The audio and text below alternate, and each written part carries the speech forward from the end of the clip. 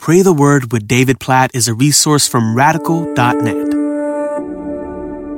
Deuteronomy chapter 8, verse 3. And he humbled you and let you hunger and fed you with manna, which you did not know, nor did your fathers know, that he might make you know that man does not live by bread alone, but man lives by every word that comes from the mouth of the Lord. So this verse is recounting what God did back in Exodus, providing bread from heaven for his people on a daily basis.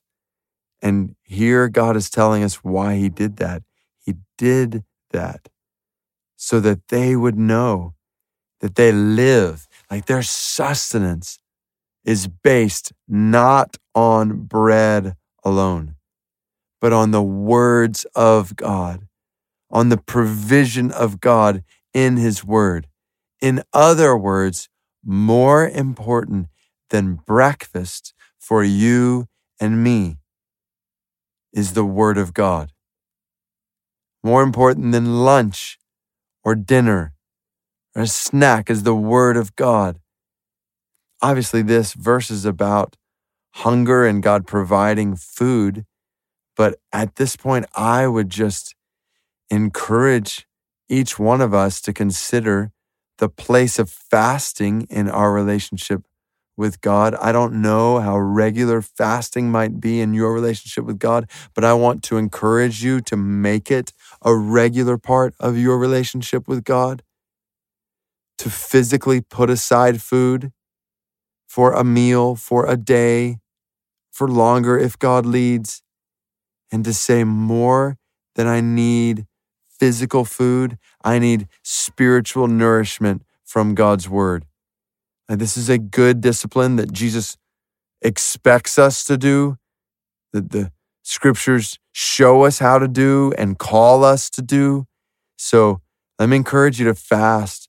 And the reason I mention that here is because that is one of the clearest ways that we can see we don't live by bread alone, but by every word that comes from the mouth of God. So we set aside food, we substitute the time we would eat with prayer and study of God's word. And when we get hungry, we say, more important than a sandwich or a snack right now is the word of God to me. So God, we pray you would help us to learn this. You are obviously teaching your people in the Old Testament this. We want to learn that we don't live on bread alone, but on every word that comes from your mouth. So help us to be a people sustained by your word. Help us to value your word more than we value daily food. And God, we pray that you would use our fasting, that you would use our setting aside of food to teach us that your word is sufficient in a way that no meal in this world can compare with. God, help us to honor you with our fasting in this way. Please make us a people, we pray. Pray this in my life. I pray this for those who are listening right now who know this, who know. Make us a people who know, who learn from you to feast on your word more than anything else this world offers us. And then, oh God, just driven today to pray for people who don't have your word. God, for the Shawaya Berbers in Algeria.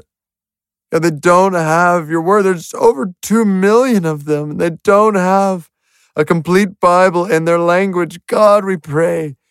We live on every word that comes from your mouth, and they can't live without your word. God, please, please bless those who are working to translate the Bible among them. God, please cause that Bible translation to become a reality. God, we pray that Shawaya Berbers in Algeria would have your word and have life in it. Please use our giving, our working in our churches toward that end, we pray. That they might know man does not live on bread alone, but on every word that comes from the mouth of God. In Jesus' name we pray. Amen.